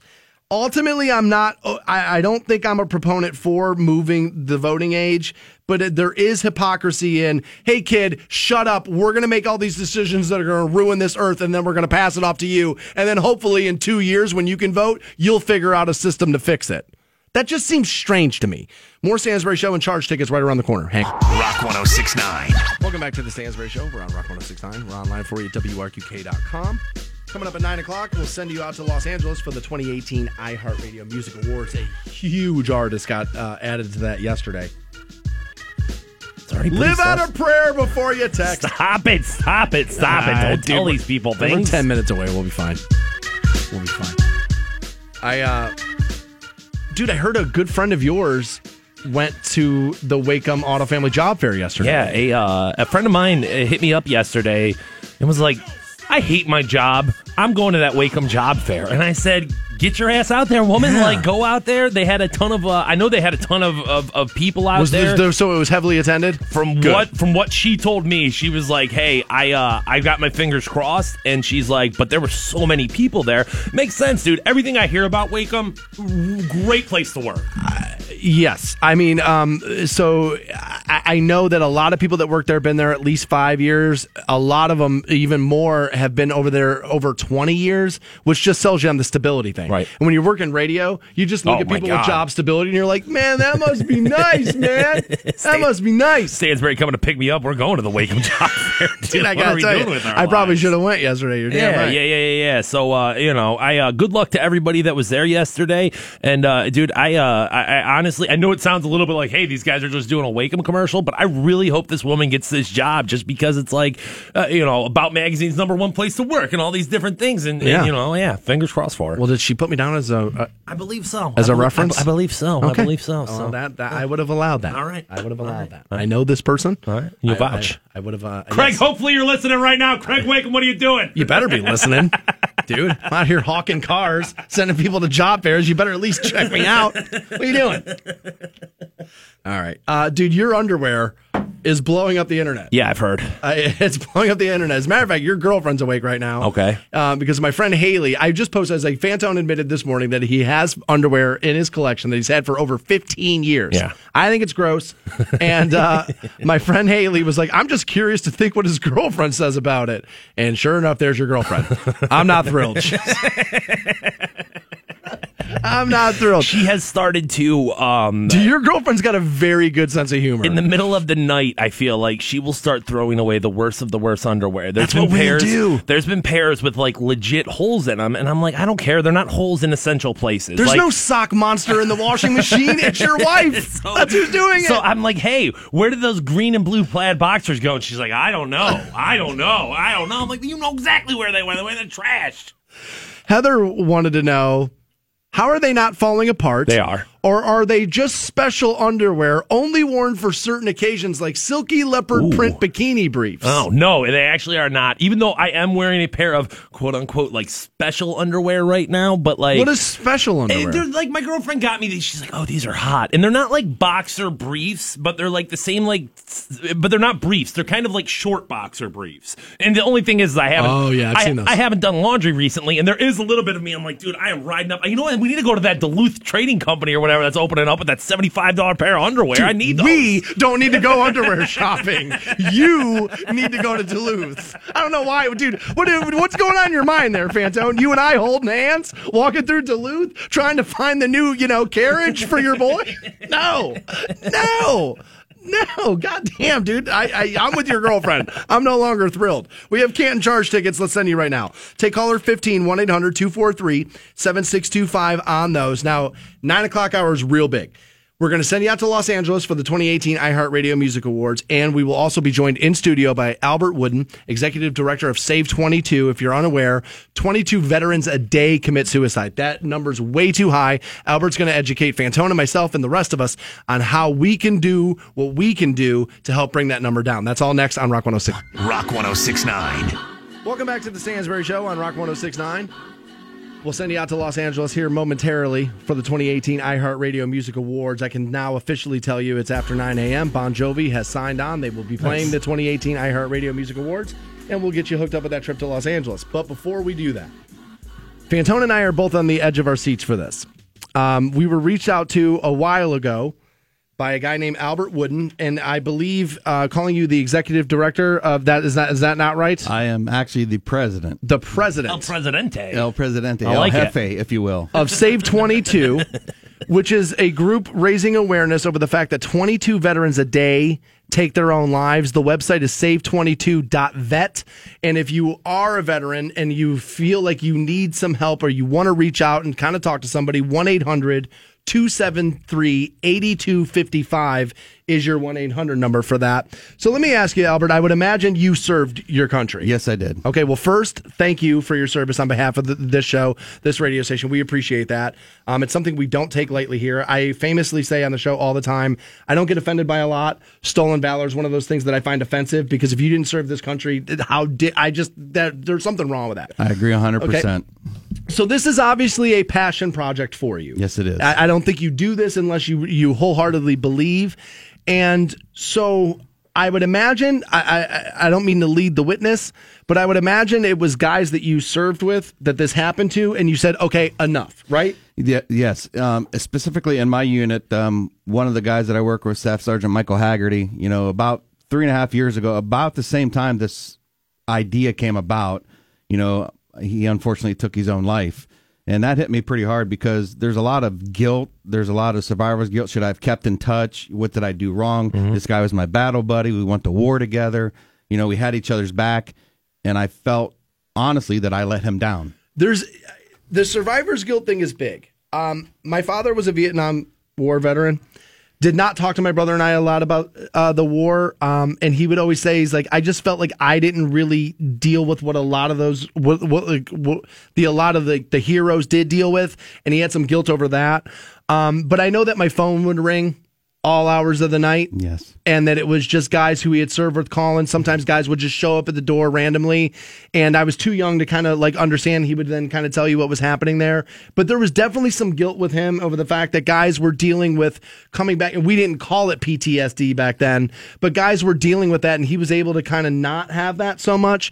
And that you could tell it was one of the reasons why he didn't want to talk about it with us a lot, because he felt like, you know what I mean? He felt like he got out of it unscathed, I guess is what I'm trying to say. But a lot of people don't.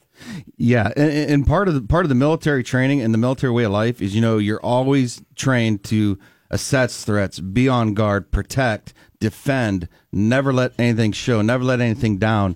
And then you come back home and you're taken out of that environment, and the military doesn't do anything to take that out of you. They want to program it in so you're defend, protect. And then when you come home, Army of One. When you come home, then there's nothing. What are you protecting? What are you defending? You lose your purpose. You lose your mission. The sense of purpose is the big one, right? Yes. Is because your purpose is so drastic and important while you're serving, and then you come home and you don't. I would imagine nothing stacks up next to that. No, it does not. Nothing. Nothing. It's pretty hard to get geared up for stuff, right? It's hard to get geared up to go watch your daughter and son play soccer, right, or golf or basketball. Let's not attack golf. I love golf. So, we'll definitely get together and play. But it's just one of those things that, it's hard to find something that replaces the high alert status, the being on edge, the wanting to do the something, adrenaline, right? Like always being on, and there's not. It's hard to find things that can take that away. And for me, honestly, metal music for me is that an escape. Sure. It's an escape. It's the show. It's the adrenaline. It's the beat. It's the music. It's a way for me personally, and racing. I love racing, drag racing. You know, you go there. It's the adrenaline rush. It's the horsepower. It's huge. It's an outlet. You know, and those are things I can see that. And those are things. And I'm going to kind of segue here for you. Those are kind of things that we offer some of our programs. You know, the metal music therapy, the drag racing therapy. There's so many things across this country that are out there for vets, and they need to know that. Yeah, I feel like, you know, you mentioned that the Army doesn't do anything to kind of deprogram that out of veterans when they try to, you know, reassimilate into, you know, civilian life. But at the same time, society doesn't make it easy either. You know what I mean? Like there's so many things, there's so many cards and so many hurdles in the way of a veteran returning home. I guess to me, it's just like, what do we as, you know, John Q. Public, what do we do to make that transition a little bit easier? And we touched a little bit on this right before we came on. You know, today's the 22nd. The 22nd every month is kind of like a buddy check day. You know, and basically it's check on your buddy, do something nice. Even if they're not in the military, do something for your neighbor. Just say hi to somebody. You know, start that conversation because you don't know what that person's going through that day. Right. And a simple hello, holding a door. Communication is lacking in this, which is crazy. We got more ways to communicate than ever before, but yet we don't communicate at all. And everybody's going through something. Everybody's got a struggle. And yeah, I think being a little bit more open to people. And I can't think of anything more disgraceful than the richest country in the world not being able to properly take care of the people that fight for it. When they get back. I mean, we know. I mean, the homelessness issue with veterans is massive. It's out of control. That to me is crazy. I'm against, like, you know, some of these more liberal programs like, you know, universal basic income and all this stuff, right? But I think that there is a way with the military to start pilot programs to see what works. And there are some small programs across the country where they're building tiny homes, these small little homes, you know, very basic. You know, getting these homeless veterans into those facilities. They could build them, right? I mean, well, there's actually some organizations around this area that are on the verge of doing that. Is that right? Yes. So I'm really excited to see what happens here in the next year. And they're actually going to have them work at their facility, and they're going to earn a little income, and that's kind of their way to pay back. Now you're giving them a sense of purpose and a mission every day. Right. And those are two things we talked about that are lacking. So when you start to lose sense of purpose and sense of mission, it's a dark path really, really quick. Oh, I mean, I don't want to relate this, and I want to make it clear I'm not trying to relate this. But when you lose your job, you can kind of go through that a little bit. Absolutely. And then that can, and it's a small portion of it. Again, I'm not trying to make the relation. It's just a job. I mean, military's lifestyle. That's who you are, and you lose that. Right. And you're right. It's ingrained in you. It's like it's instilled in you constantly over and over again. And it has to be. I understand why those systems work. How did we find out that 22 is the number? So the government is good with statistics. We know that. Sure. Right? So those, you know, statistics are something that's put out by the VA. I can personally tell you that in our area, when I say our area, the Stark County, Carroll County, Tuscarawas County area, that number for a day is, in our area, low. In our area. That's heartbreaking, dude. That's heartbreaking. That was my point to ask you, because I was like, if the number's 22, we know it's higher. Yes. Okay. It is definitely higher. Yeah. You know, last year about, you know, right at the break of spring, we were hit pretty hard in our area. There were 6 within a matter of 2 weeks. We're talking to Albert Woodin. He's the president of Save 22. Again, the website save22.vet. You can follow them on Twitter at Save22Vets. And again, if you're a veteran and you feel like you would like to reach out to somebody for some help, 1-800-273-8255. What are some... Let me ask you this question, Albert.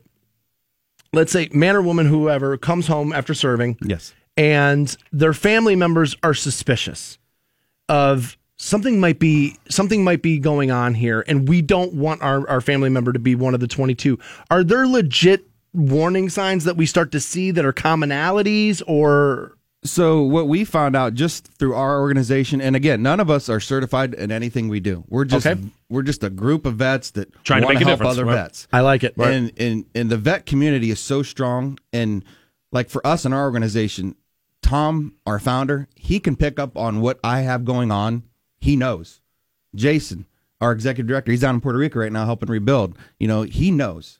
So I think the only answer that I could give you is to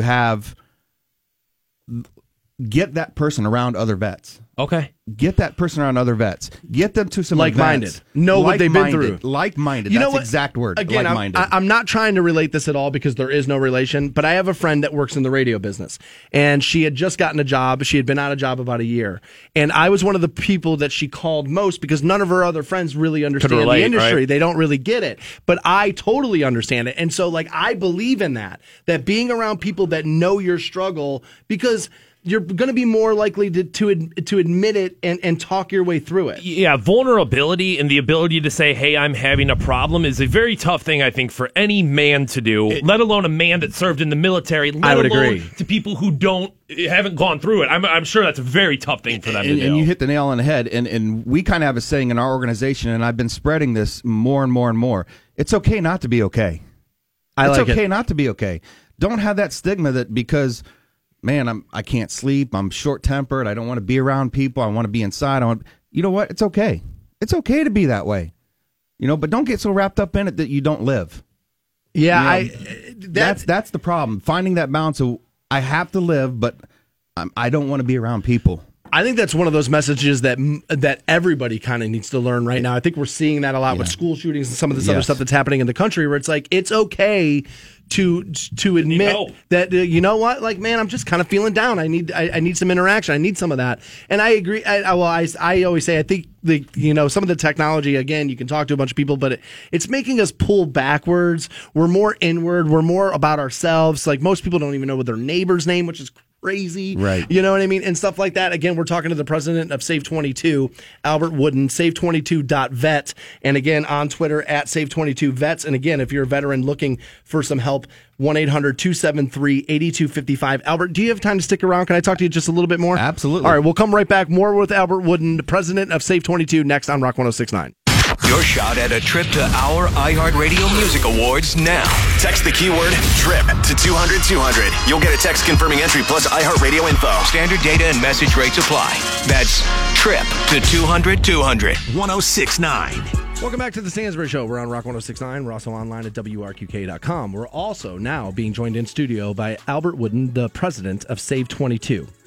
If you're unaware, 22 veterans a day take their lives via suicide. The website is save22.vet.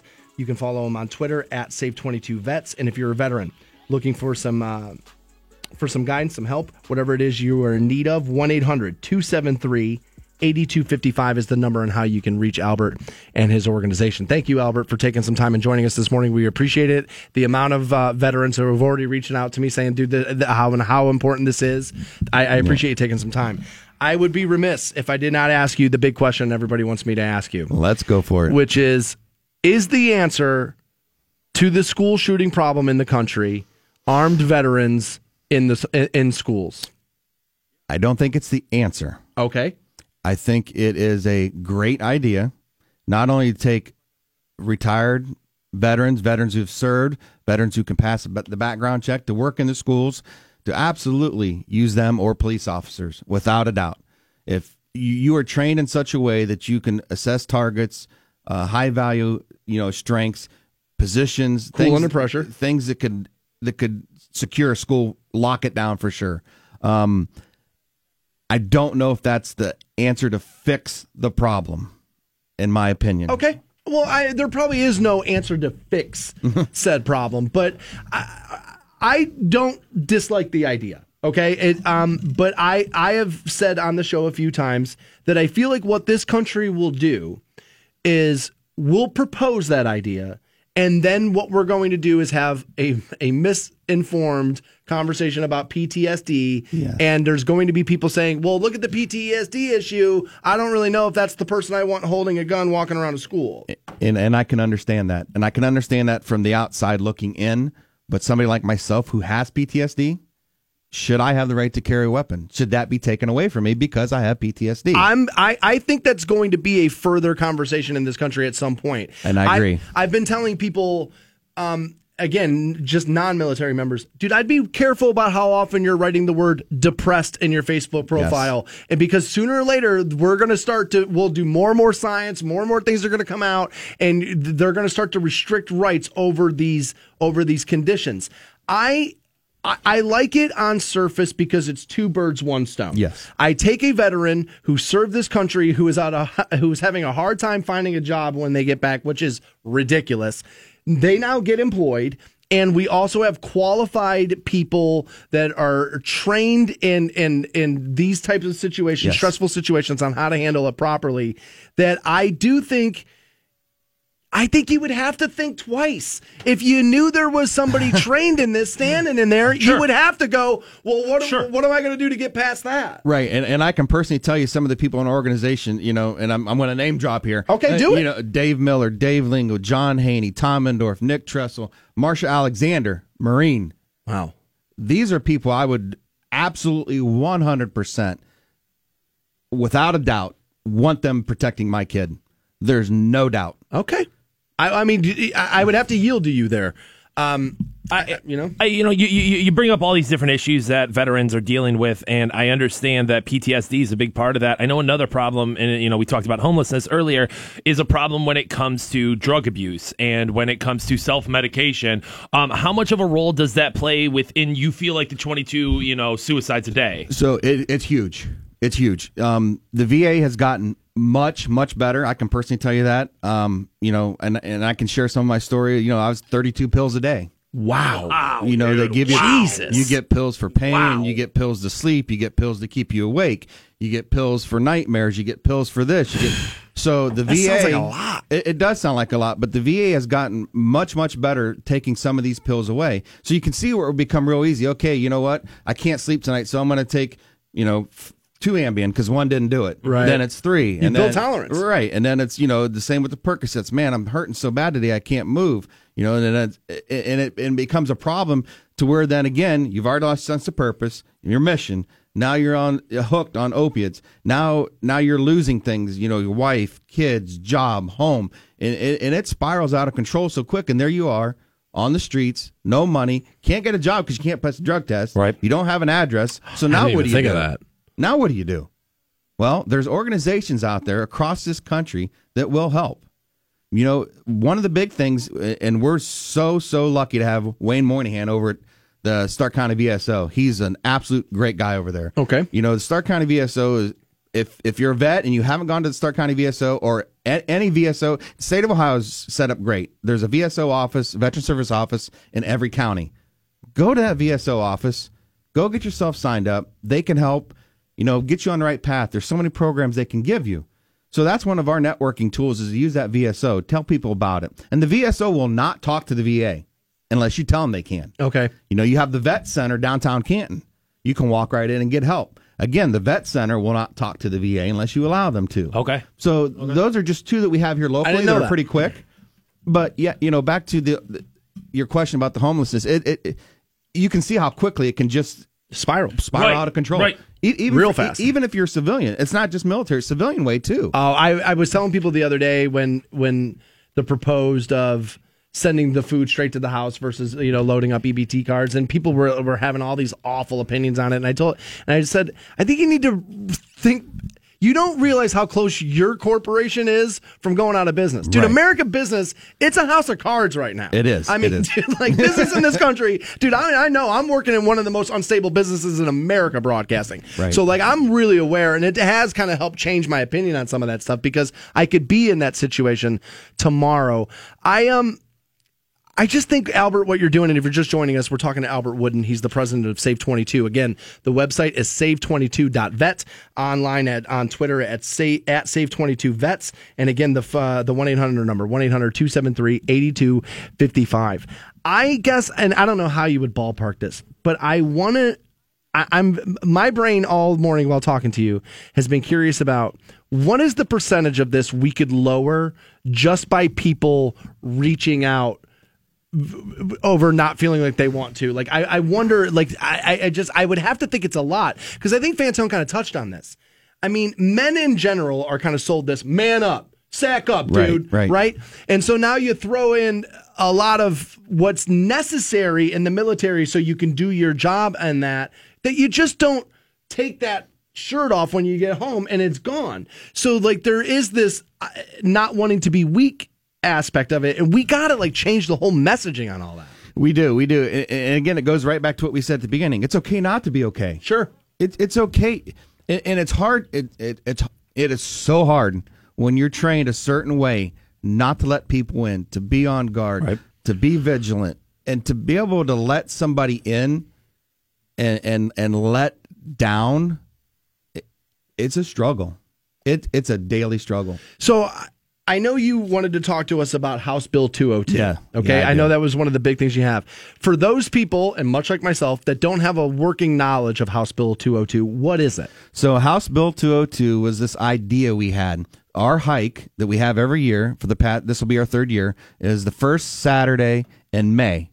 So we had this idea, well, how can we spread this out specifically through the state of Ohio to let vets know that there is a place to go, even if it's for one day. Even if it's one day, let's do this. So we went to Andy Thompson, who's a rep, and we worked with him. Jason worked with him really hard to get this passed through and saved. House Bill 202 is a bill that declared the first Saturday in May Veteran Suicide Prevention Day for the state of Ohio. So that's a pretty big deal, because our hike this year will be the first year that is a House bill. And we'll be having the hike the same day. First Saturday of May. First Saturday of May, which will be May 5th this year in Carrollton, Ohio. Okay. Make sure you email me as we get closer. I will. I want to come out, and I would love to see you guys there. I want to come out and take part in that. I would be a big fan of that. I mean, it's obviously something I think we should all be able to support there. Just got a message from one of the representatives of the Canton Charge. They're doing Military Appreciation Night on March 3rd, and they said, hey, you tell Albert as many tickets as he needs. We will get that place filled up with as many veterans as he can. That. So we will certainly expedite that as well. Yeah. Hey, I mean, we've all got a role to play in this. Sure. At the end of the day, I think we all do. And I guess sometimes to me, it just feels like I understand this is a real problem. I just feel like as a military member, I don't know what to do. I don't know how to make this a lighter burden on those military families, on those military members. So I guess sometimes to me, it's just like, I think a lot of people feel like, hands up, what do I do? I want to help, but where do I go? What do I do? Right. Well, there's several ways you can help. And obviously, if you go to the website, save22.vet, there's many things on that website you can see. You can buy some swag. You can donate. You can get involved in some of these programs. And it's as simple as today's, a buddy check day. And we talked about this off the air. The 22nd of every month. 22nd of every month. It's kind of something we do as a family. We call ourselves a dysfunctional family, which we are. It's crazy. But, you shoot somebody a text. Check on your neighbor. Hold a door for somebody. Those little things. If you're having a bad day and I walk out and you would say, hey, man, what's up? Not even knowing you. Man, you can change somebody's attitude quick. It's one of these things, I agree. It's one of these things where it's like, if you only paid attention to the news or social media, they have us all sold and we all hate one another. But yet when you go to Walmart or whatever and you open a door for somebody, everybody says thanks, everybody gets along, we're all wrong. I mean, I think we're closer together than some people want us to believe. I would 100% agree. It's such a tight community, this area, specifically speaking, Canton, down into Sandy Valley, Carrollton, Minerva, Malvern, this whole area. When something happens, it is so quick to affect everybody. Sure. And just think, if that's a bad thing, think what a good thing could do. Right. I mean, you're absolutely right. You're absolutely right. That's Albert Woodin. He's the president of Save 22. The website, save22.vet.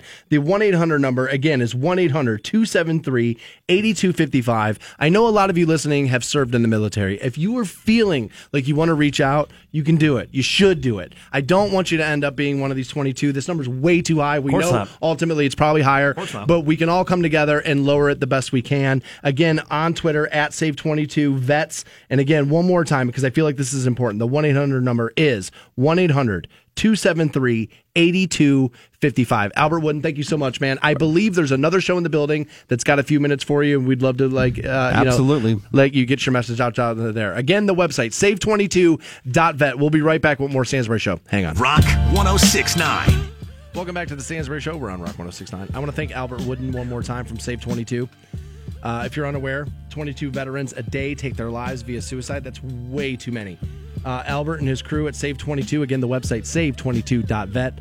And the phone number one more time, 1-800-273-8255. If you have served and you are feeling like you could use some help, reach out. Albert said it over and over again. It's okay not to be okay. And it totally is. Missy also writes in, and she is the wife of one of the guys who works with Save 22. She said, will you please remind everybody that hike in May is a free event open to the entire public, not just vets. And again, that'll be May 5th. More information on that at save22.vet. Missy, thank you for that. Fantone and I both plan on attending. Easily one of my favorite interviews we've ever done on this show. Hard to hate on that one. I mean, just had great insight, was able to answer questions on the fly, and is doing literally like the Lord's work here. Yeah. So hats off to Albert.